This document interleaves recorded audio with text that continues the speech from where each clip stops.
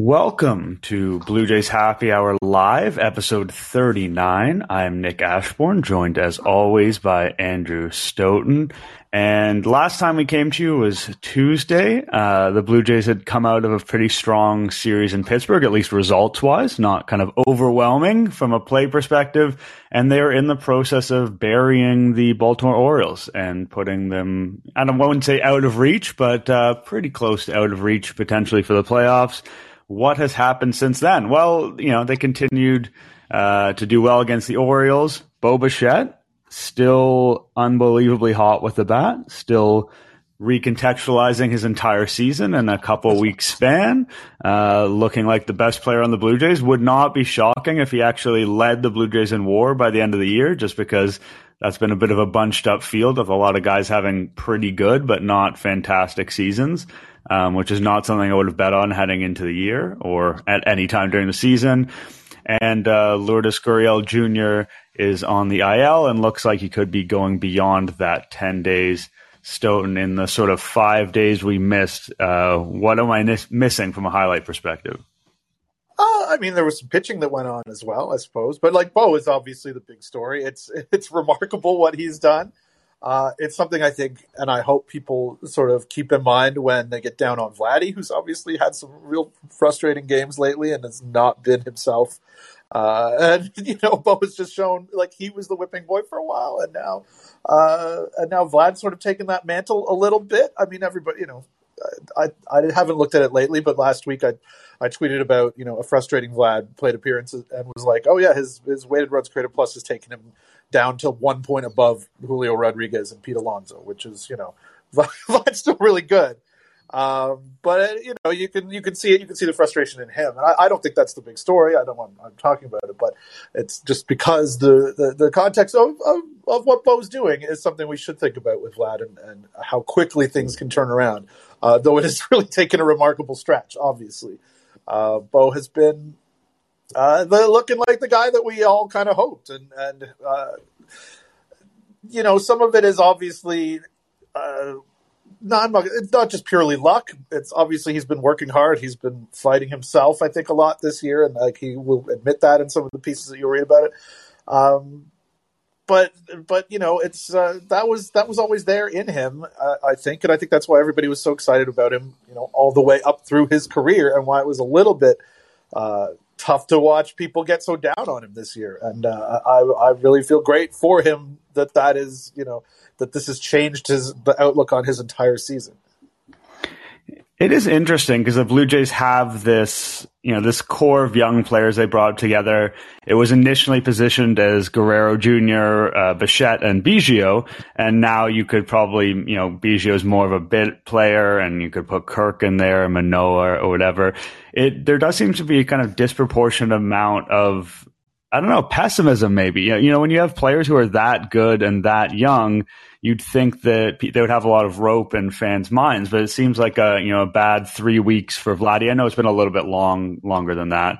What maybe was going to be an off season for Bo, what was an off season for for Biggio, sorry, last year. And people seem quite quick to jump off the bandwagon with this group, which I think is interesting because they're the sort of group where you'd think the response would be to just kind of believe in these guys potentially more blindly than you normally would because they're, homegrown and well-liked and so young.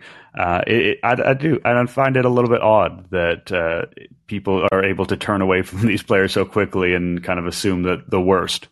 Yeah, I do too, and I also find there was a really interesting piece Travis Sawchik from The Score wrote about the Orioles and their plan to really accelerate their rebuild and which is all well and nice and lots of really interesting stuff about how they think and about a really advanced front office that has changed the culture and the direction in Baltimore, but also how many times do we need to see a team that arrives quote unquote too early or arrives early and then takes a step back because development isn't linear, because young players, even though the Orioles' young players are not as young as the Blue Jays' young players, despite the fact that the Jays have been sort of on the cusp for at least a couple of years now, maybe 3 years even, if you want to put it that way. I think that's really interesting too, and I think that the expectations have shaped the way that a lot of people have perceived this season, understandably, but I think, nobody should have gone into it with anything but eyes wide open about, what young players tend to be like. Like, that's something that Mark Shapiro, you'll hear him talk about, or we've heard him talk about over the years, about how there is that volatility in young guys. And it's a matter of getting your feet wet in the league. And it just doesn't, for everyone especially, happen, right away and as consistently as a Juan Soto, as a George Springer. And even Springer, look early in his career, he had, a little more up and down, a little more volatility in his numbers. I think that is sort of part and parcel of what a team that isn't necessarily a young team. I think there was a debate. I don't know if you were in on this, Nick, but there were some people talking about on Twitter the other day about, are the Orioles a young team? Are the Blue Jays a younger team than the Orioles? I think it's an interesting question, because the Blue Jays do have some core pieces, obviously, in your Gausmans, your Berrioses, your Ryus, even though he's sort of obviously in the background at the moment, and Springer and Chapman. There's lots of veterans here, but really, I think everybody thinks of the core as a young core, and I think that's that has tended to be, I think, forgotten maybe a little bit. In the frustration of the team not meeting expectations, which is, just something that happens, and something that, the plaudits that the Orioles are deserving. They've had a much better year than anybody predicted, absolutely. But, it's not a smooth linear path upward, and it's going to be interesting to see how the Orioles handle, a whole season of, playing with greater expectations than this year. And I think that in a game that has so much of a mental aspect to it, that could be a thing. I think that can absolutely be a thing. Maybe 15 years ago when I first started, I would have been less inclined to think about the mental side of things and what an impact that it has. But I think that can be a thing, and I think that's a thing that we've seen with the Blue Jays, and some of the pressures internally and externally have impacted them somewhat this year.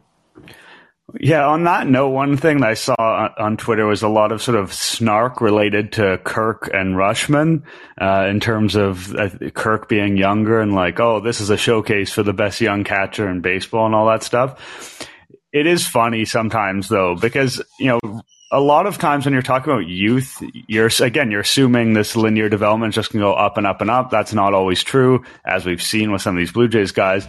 Also, it's not like you wouldn't rather have Rutschman. And I'm not saying that Kirk is great. And we're going to talk more about catching potentially in the show, and how, Danny Batts is great too. And this is one of the best weapons the Blue Jays have to offer.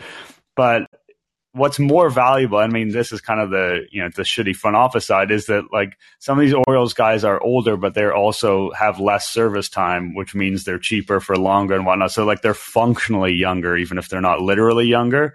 And I think that gets missed a little bit, because the Blue Jays guys are technically young, but now they're going to get paid, and again, they should just pay a lot, and the payroll should be higher, but we know what will probably happen, which is sort of top 10 as opposed to top 3.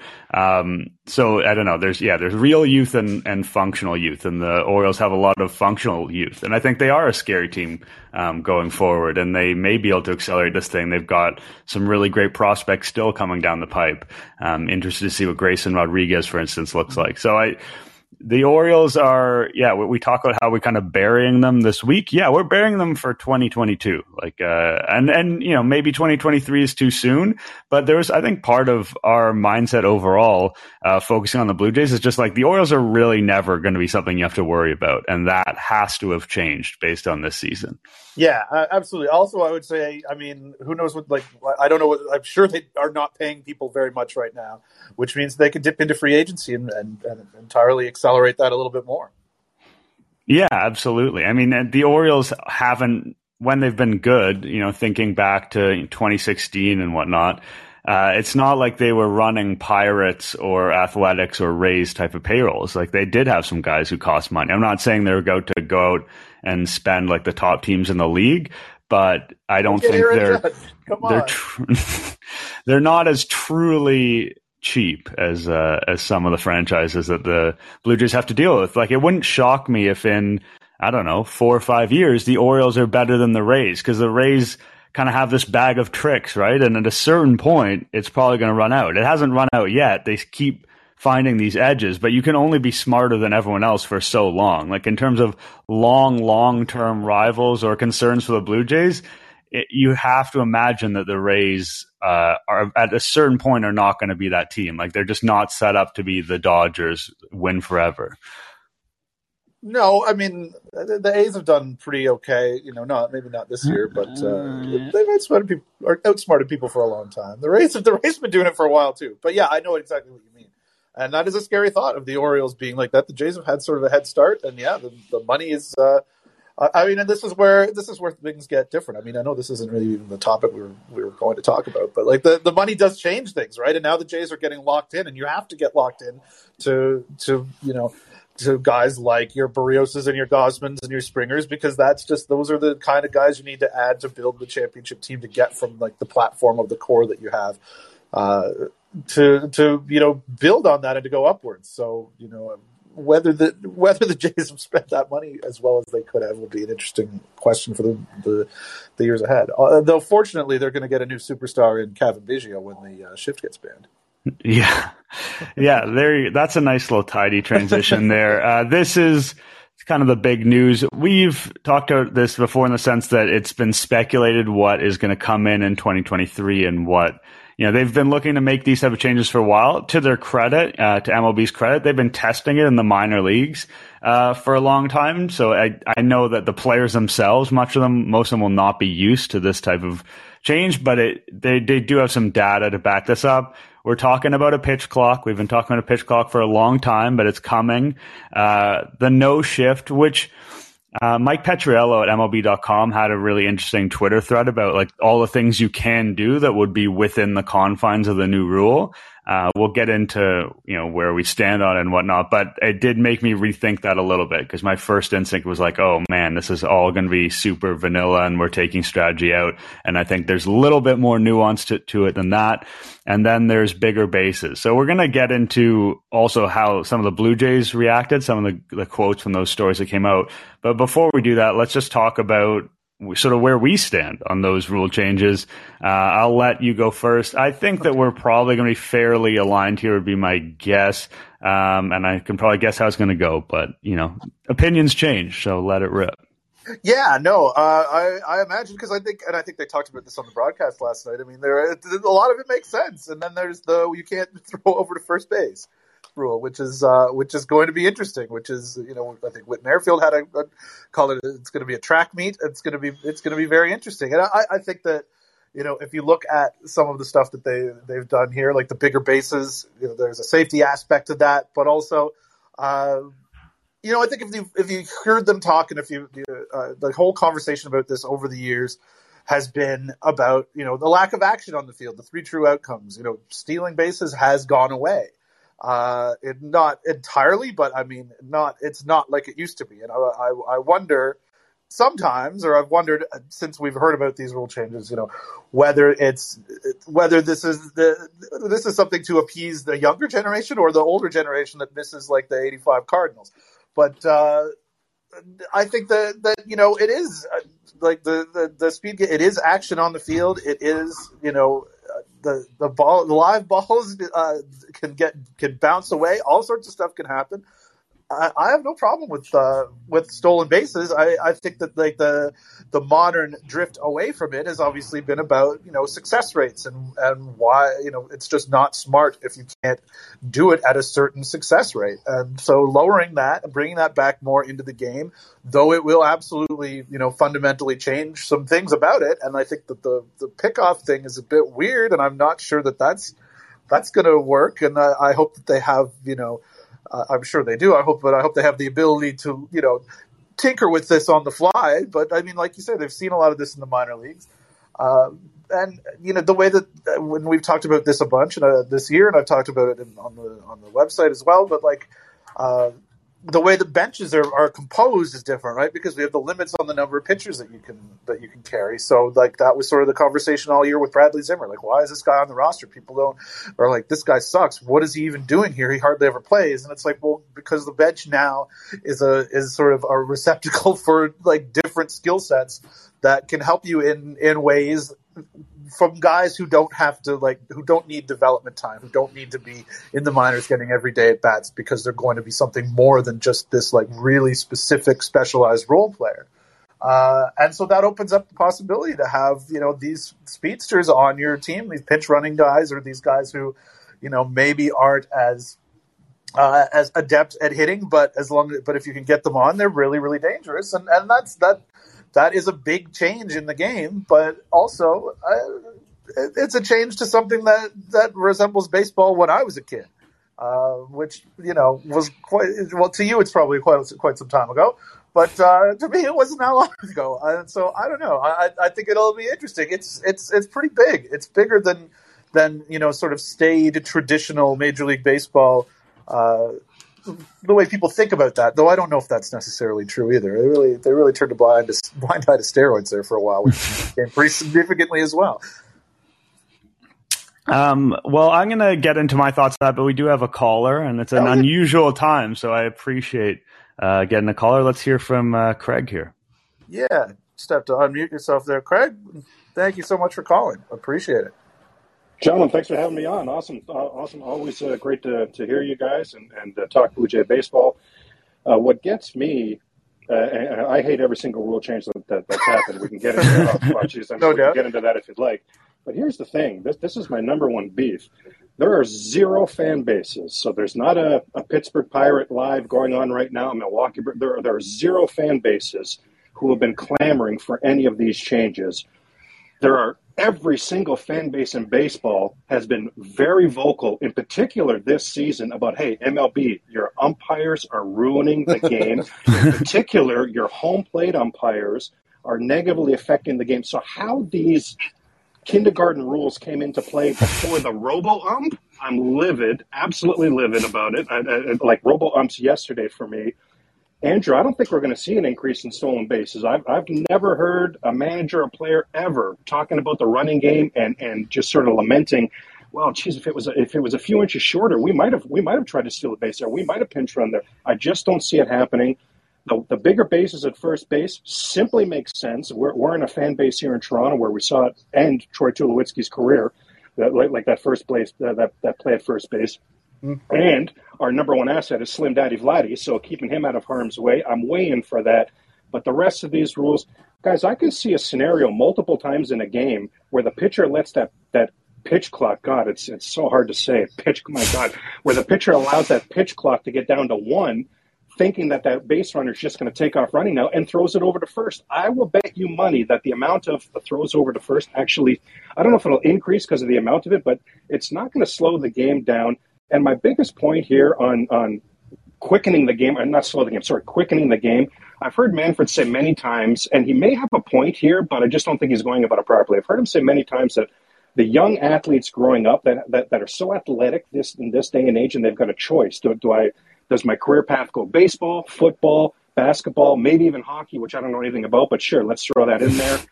And none of them are choosing baseball right now. Well, the very millisecond that any of you hear one young up-and-coming athlete say, you know what, I was actually going to take up basketball, I was actually going to do football, but I don't know if you noticed, but baseball is now, their average game is now under 3 hours. I'm in. It's not going to happen. It's not going to have this effect. And gentlemen, how do we reconcile in a big game two things on the pitch clock? How do we reconcile in a big game when a big ball 4 is issued because of a pitch clock? That's A. And B, everybody throws 100 miles an hour these days. We can't relate to that. But what I liken it to is golf. Many of us have golfed before, so you'll know. If anything else is on your mind when you're addressing that ball, when you're about to hit that golf ball, if anything else is on your mind other than having full confidence in what you're about to do, then you're dead in the water. How many pitches are going to be thrown now with that pitcher not completely bought into that? That was the right pitch call. I have a good feel for that pitch right now. My mechanics are right for that pitch right now. But they don't have a choice because the pitch clock is running down, so they have to unleash that 100 miles per hour. I actually think injuries will increase by this. I mean, You can see I'm 2 thumbs down to every single thing that's been talked about here. End of rant. Excellent rant, though, man. And I'm with you on the robo-ups, absolutely. Yeah, I think there's 100% agreement on the robo-umps. It is time for that. I understand the notion that this isn't something that fans have been clamoring for compared to robo-umps, for sure. And we know, and we're going to talk about later, that's not something that players have been clamoring for. I understand a lot of sort of the theoretical concerns you have there. I think the counterpoint to that is that there is there's quite a bit of data on this stuff now from testing in the minor leagues. Like if they were going at this kind of blind, I would have a lot more concern. I'm not going to say none of the stuff you explained is going to happen. I'm sure some of it will, and there will be an adjustment period, but it does give me more confidence that we've seen this stuff used in the minor leagues, and the larger bases, the stolen base success rate did go up. And I think that stealing is interesting because it's such a fine margin whether teams are going to be considering something, a certain player or a certain situation against a certain pitcher worth stealing. Like it really is a knife's edge, whether that's quote unquote efficient or not. And if they can bring it just a little bit further and get those success rates kind of into the 70s, which would not be a huge lift. It wouldn't take a profound change, we'll put it that way, for those rates to go up enough. I think that it would change behavior. Like teams are always looking for these tiny marginal advantages. And based on what we've seen at AAA, I do think that stolen bases could come back. Now, whether that's going to come back too much or it's going to be a joke once a pitcher is thrown over a couple times and it's going to feel like the guy can basically walk to the other base. I'm not saying that there'll be no choppy waters there, but I would be surprised, at least on the stealing side, if we didn't see a fairly significant uptick. That's all fair. Yeah. So I was just going to say the only thing I would counter there is anything that's worked in the minor leagues. My only concern, I thought that was fire, Nick. I think you made a lot of good points there. My only not pushback, but the only thing I'm concerned about, how people keep saying, well, it's worked in the minors. I peg minor league players as looking to develop their own play to get to the show. Once you're at the show, it's all about winning games. That's why I use that example of the pitcher who isn't completely sold on that pitch call right there in that moment, on throwing over, on the strategies. It's all about winning games, and it stands to reason for me that it may take a few extra seconds every now and then to think some strategy through in baseball. I can't stand Brett Lowry. And Craig, don't you have a Brett Lowry jersey? Well, that's a long story. We'll get into another day. Anywho, the one thing I heard Brett Lowry say one time where I'm like, yeah, baseball was made for him then, is he literally talked about why he loves baseball, is he loves the pace of it. That's part of baseball. Speeding up the game has never been part of baseball. And I don't think there's any way that that's going to attract the next level of fans coming either. So maybe this is easy for me to say because it does not matter what baseball – for any of the three of us right now, it does not matter what baseball does. We're in, we're hooked, we're along for the ride. They've got us. So this is all about appeasing the next group of fans, and I'm just trying to put myself in their mindset. Like I said, that guy growing up saying, look at that, baseball's got their game under 3 hours now. Okay, I'm in. I just don't see it. Yeah, I mean, I got other stuff to do some nights. Like, I don't need it to be 3 hours. And I think that I saw people tweeting about this the other day. You know, Grant Brisbee did a piece, I think, in 2018, looking at how Mike Hargrove was in the 90s. Oh, good Lord. It was called the human rain delay. And now, the average time between pitches is longer than his average time between pitches.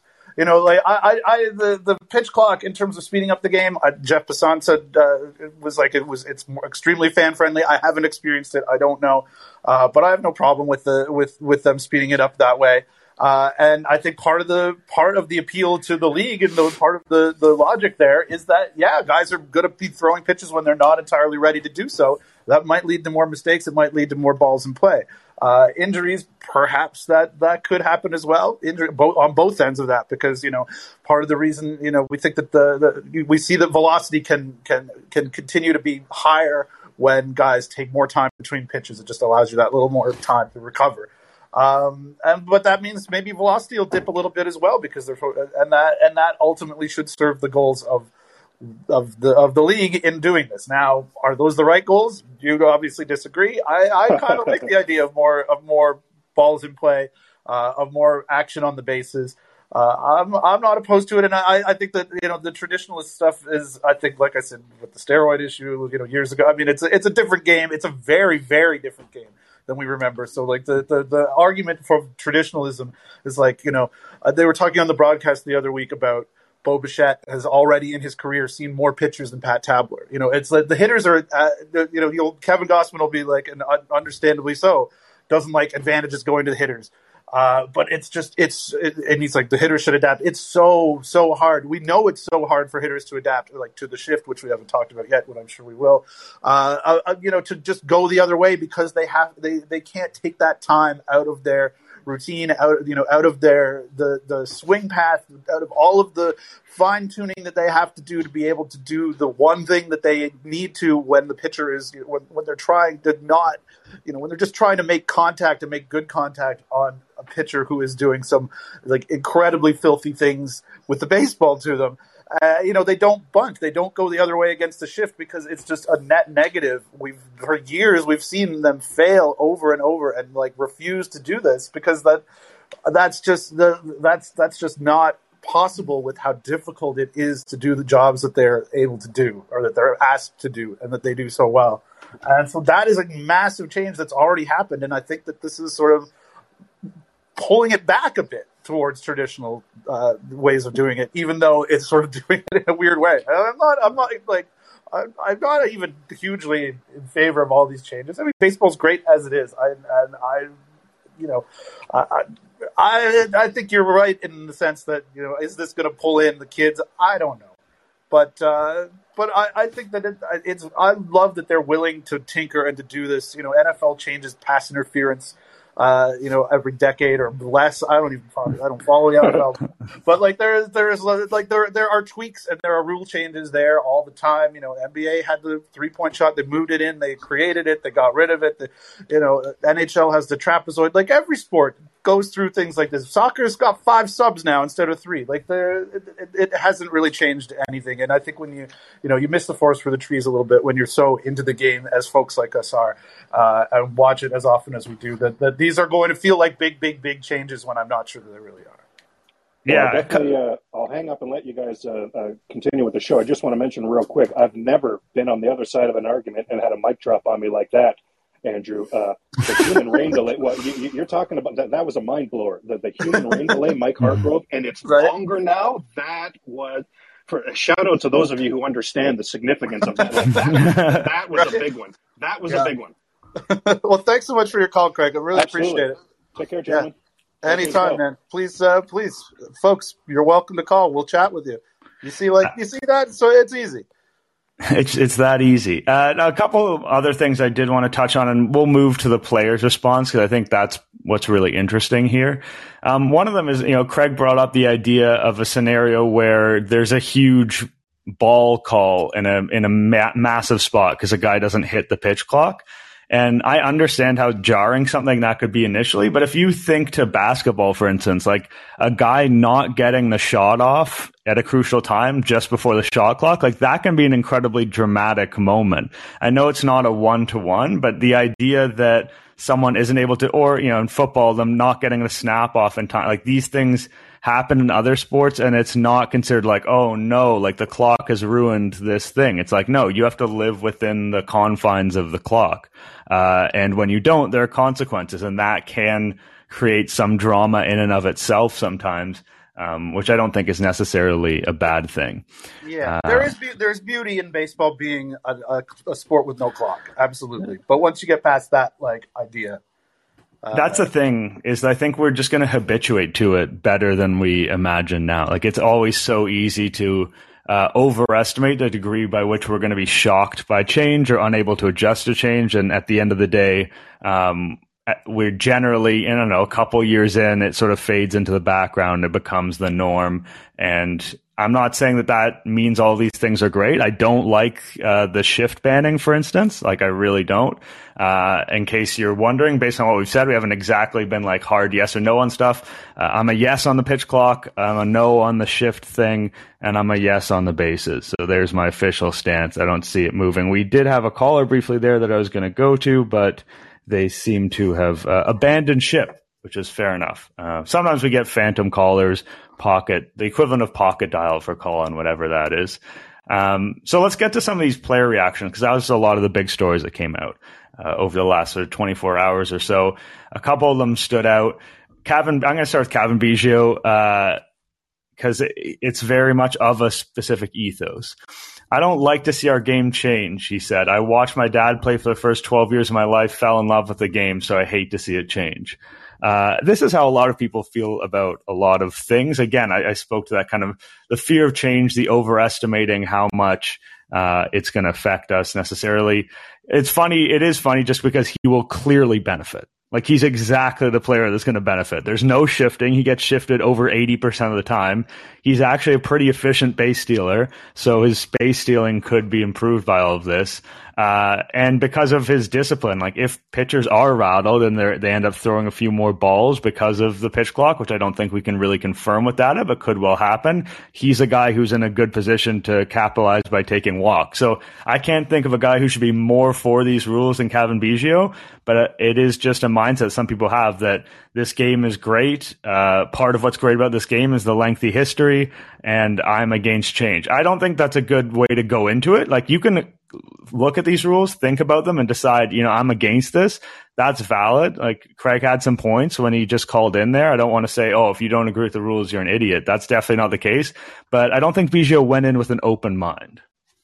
No, I think you're right. But he's one with skin in the game, and that does mean something. Though I tweeted earlier, they'd still be throwing at each other in the ribs for looking at them funny if the players were allowed to sort of dictate the rules. Like, it's about an entertainment product, not about making Cavan Biggio feel like this is the game that he grew up with. But no, absolutely, there is entirely valid arguments against all of this stuff, and the idea that we'll habituate to it is while true. We're more used to the stupid free runner rule in extra innings, which I call stupid, but I actually don't hate, because again, I got shit to do sometimes. But I like it when we're podcasting after. I'll say that. That's exactly right. I mean, and it's that one's funkier than any of this stuff to me. And I don't know, the world didn't end from it, and I think the Biggio's response is not surprising. I mean, I think that a lot of the guys in the game who've grown up with it this way, it's a change for them. But it's just funny that he literally, as the guy who's going to absolutely benefit from these changes, doesn't want to see them implemented. Yeah, and he also went into sort of the pre-pitch in the batter's box routine and stuff, and I get that, and I get these guys are creatures of habit, more so even than we understand, but that also struck me as sort of the exact type of thing that fast forward 2 years and nobody cares about it. Like, I can't imagine a scenario where in 2024 Biggio is like, I'm still having trouble figuring out how to get ready in the box here. Like, I just don't see that being a thing. These gloves are just so loose. Like, the gloves get so loose. Kevin Gausman, so this was on the shift. So he said referring to Manfred, believes it'll take away a lot of hits from hitters, which it does, but as the ground ball that now goes to the 4-hole for a hit, is that making the game more exciting if a guy's out there in right field and throws a guy out? I don't think so. So this is an exact example of what you said, which is the misunderstanding of what these rules are meant to do. It's an entertainment product. Gausman's a pitcher, so that's his skin in the game.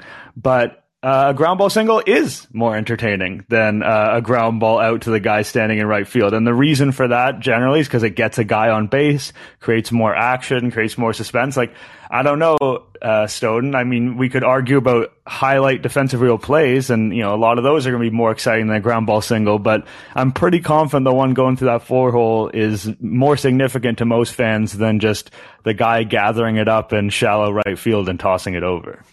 I agree, absolutely. Yeah, and I know this one is, and you say you're torn on this, or you're against the shift one.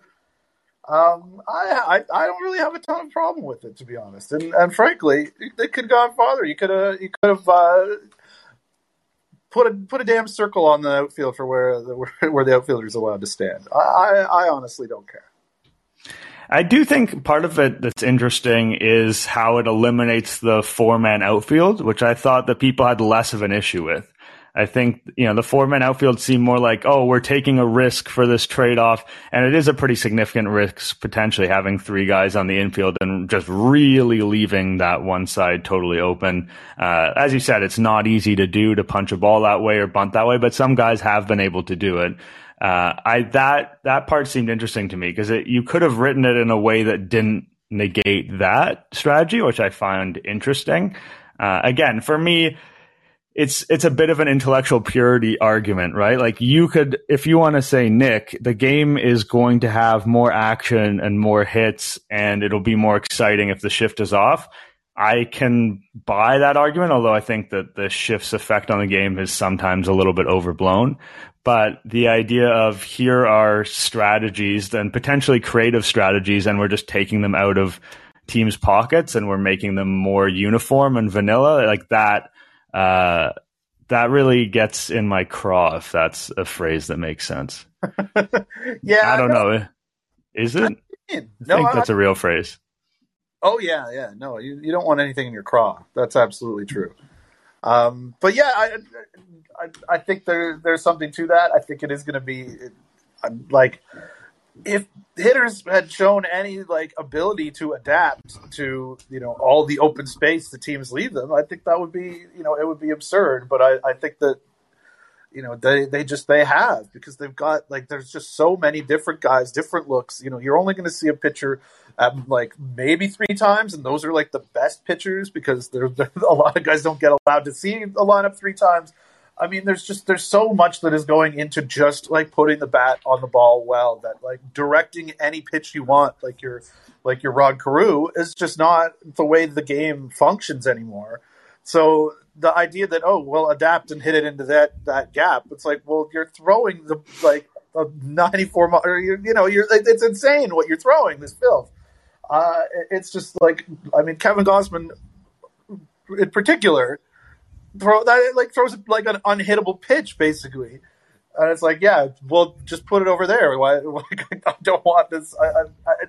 And acting like it is an advantage being given to the hitters when they have just been disadvantaged by the construction of bullpens and the way that that's the pitching side of the game has specialized in the last couple of decades. And I did not expect to be sort of arguing that this is a shift back to a more traditional kind of baseball, but it is a little bit. I mean, it is weird that it's enforced, because partly part of the genius of shifting is that it works and that it was within the rules. But I don't have a problem with switching it at this point. And I say switching it because if the unintended consequences are bad, then I don't know if I have a lot of faith in MLB to switch it back real quick. But you could always switch it back. There might be some years where it's like the NHL and the Brett Hull rule, which we talked about last time with the catching, the stupid blocking the plate rule. It's there was we do remember that there was a stupid rule that was involved in the settling, the decisive moment of the Stanley Cup championship. Still a Stanley Cup. Still was I'm sure it was a great season of hockey. I don't remember what particular year it was. Poor Dominic Hasek. I want to say 98, 99, which is weird that I'm not enough of an NHL person to generally tell you that, but I'm pretty sure it was. But I don't know. We'll remember that was the year something crazy happened. Something crazy happens every year. I don't know. It doesn't bother me. It would bother me if it was, like you say, not as well tested out in the minor leagues, and also if it was this is unending. This is a tablet from God saying that this can never be changed back or never be tweaked or tinkered with. I think that trying to make games shorter and put a little more action in the field, it seems like reasonable goals to me. Yeah. I don't. It's so hard. The idea of this is where guys hit the ball. The purpose of defense is to catch the ball. Don't put your defenders where the ball is going to get hit. That, it's tough for me. It's in football. Again, if you had Cooper Kupp, Cooper Kupp runs a lot of in-breaking routes. You're not allowed to cover the middle of the field. People would be like, "What are you talking about?" No defenders in the middle of the field. again, I think it is more of a theoretical intellectual argument, and that in practice, when I watch these games, I'm not going to be out. Like, I'll put it this way. I'm not going to be watching a game next year and see a lack of shift and be outraged. Like, there's not going to be a moment where, like, God damn it, why isn't there a guy in shallow right field right now? This is ridiculous. So at the end of the day, for that reason, it's hard to feel incredibly strongly about it. It's just, yeah. And I just shouldn't probably go down too much of the rabbit hole of that kind of theoretical platonic ideal of how you imagine baseball and baseball strategy, because at the end of the day, that's not what an individual watching a game experience is like. And as you point out, like, having shorter games, benefits, probably us if we're doing podcasts after the game, but I don't think it's necessarily going to rope in that many new fans, but there are people that find baseball's pace and length disqualifying. Like, they just say, oh, that game is slow as hell and it lasts forever. And they don't think about watching kind of for that reason. And I don't know if you're going to get those people in necessarily. You'll probably get in a very, very, very small percentage of them, but maybe more than zero, because there's a chance people look at baseball a different way when on the TV, not like people are looking at TV guides much, but whatever. You pull up your thing and it says 7 to 9:30, the way an NBA game would say. I do think that has some value. I am definitely in favor of that. That's much more about the pitch clock than it is about the shift.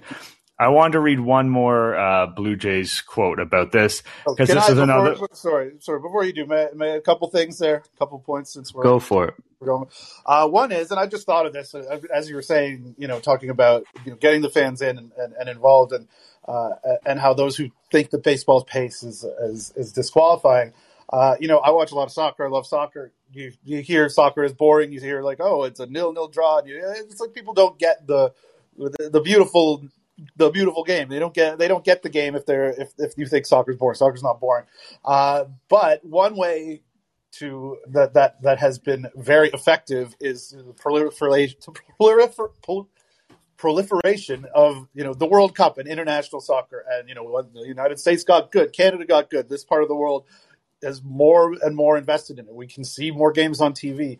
But like, the World Cup is huge, and MLB has the World Baseball Classic coming, which is going to be, which is which is their version of the World Cup, and it's something that I think could be an amazing showcase for the game, for these rules, which is going to happen, and I think that's going to be really fascinating, and hopefully, all of this stuff is there and it does make an impact and does, put the most eyeballs on, hey, this is what baseball looks like now. And I think that in that sense, the timing of these changes is pretty good. I assume they're going to play under MLB rules in the WBC. I think they'd be crazy not to, frankly.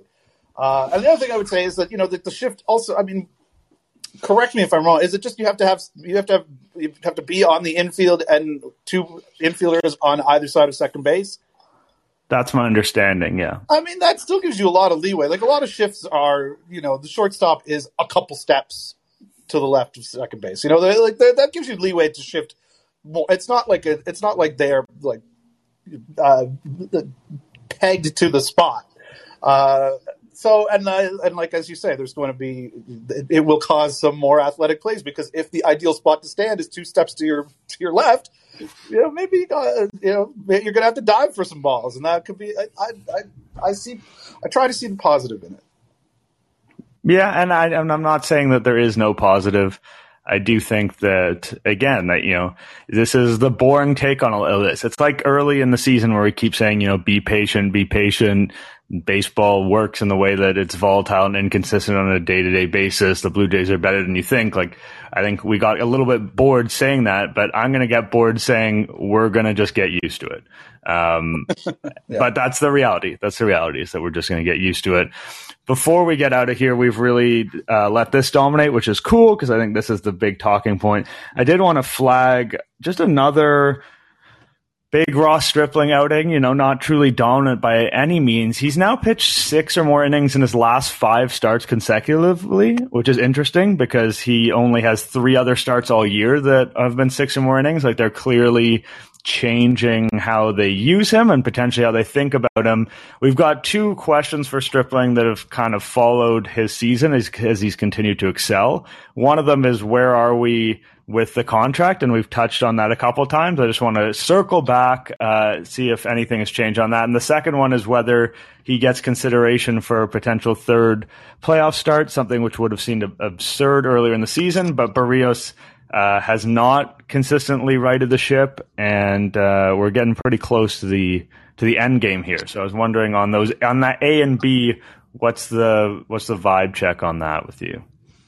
I think probably still it's a lot to ask. I don't know. I mean, internally maybe they love him more than you would feel that if you're an outside observer that the industry did, because I still think the qualifying offer is iffy. I don't know if it's a guy you want to. I could give Ross Stripling 3 years. I don't know if you want to go like farther beyond that, like 360 for Ross Stripling. Do you give him the Ryu contract? Like that seems like, even though the luxury tax is going up, and so that's all going to sort of creep up. That still feels like a lot for a guy who just doesn't have the track record, but you obviously really like. Give him a bet on yourself contract. I think that would be wonderful for Ross Stripling. But just immediately after saying that, right now I'm starting him over Barrios in the third game of a series. Like I am, and I think that if you're the Blue Jays, that's. I'm not sure how serious you are as a team if you're not doing that. I mean, like I would be surprised if they didn't. I think they may tip their hand a little bit as to what they think of Barrios in terms of like how they line up their rotation going forward. Like I think that it would be easier to get Manoah into more favorable games against the Orioles and the Rays and the Yankees if he goes Monday and Barrios gets bumped to Tuesday. But there's still ways to sort of to realign things down the line, so that might not be like a hard and fast thing. But obviously they love Barrios enough to give him the money that they did, and they should have at the time. And that'll be a topic for a long, long time until he turns it around. But yeah, I don't know how you couldn't give Stripling the ball in the third game at this point. Yeah, I'm with you on that. I was pretty resistant for quite a long time to that idea because I do believe in Barrios' talent. But we're getting, it's getting late. I wouldn't say early, but it's getting late soon in terms of there's very little time for Barrios to prove, okay, I'm that guy again. Maybe if every single start from here on out, he absolutely pushed, then you would think about it. Maybe if the bullpen was somehow truly gassed and you felt like he gave you a better chance to push deep, or the team was extremely right-handed heavy, that might be worthy of consideration. There's some mitigating factors, but Stripling's got to be in the driver's seat because, as much as I believe Barrios is a better pitcher than Stripling, we're talking about what's happening right now. And right now, about half the time, maybe that's unfair, maybe about a third of the time, Barrios just blows up. And that's something, in a third game with your entire season on the line, you can't have. So if the ceiling's probably higher for any outing by Barrios, but you need a little bit of a floor there with your entire season on the line, and Stripling is providing that floor right now. As far as the contract goes, I'm much more hesitant, right? Like I'm not hesitant at all to believe in Stripling in starting a single game and performing well in October, but multi-season. It is very tricky. I think it's going to be a talking point all through the offseason. The qualifying offer is a lot. It all depends on how much you're willing to spend, right? Like the amount of money isn't that relevant. More so kind of the percentage of payroll is a bigger thing, because if you're going to go and spend a bunch of money, then there are definitely worse ways to spend it with Stripling. But if you are going to keep payroll approximately the same, then the opportunity cost is the qualifying offer is a pretty significant amount of money, and I think he's taking that offer. I don't think their teams are going to pay that and the first round pick for Stripling at this point in his career. So it'll be very interesting to see how it plays out. I'm sure it's something we're going to talk about in the offseason, but we will leave you here on episode 39 of Blue Jays Happy Hour. We appreciate you guys tuning in. We do not have a schedule for next week yet because we tend to be somewhat disorganized. So just stay tuned. We will let you know when we are back, and hopefully you'll be back with us. Yeah, thanks so much, everybody. Talk to you next week.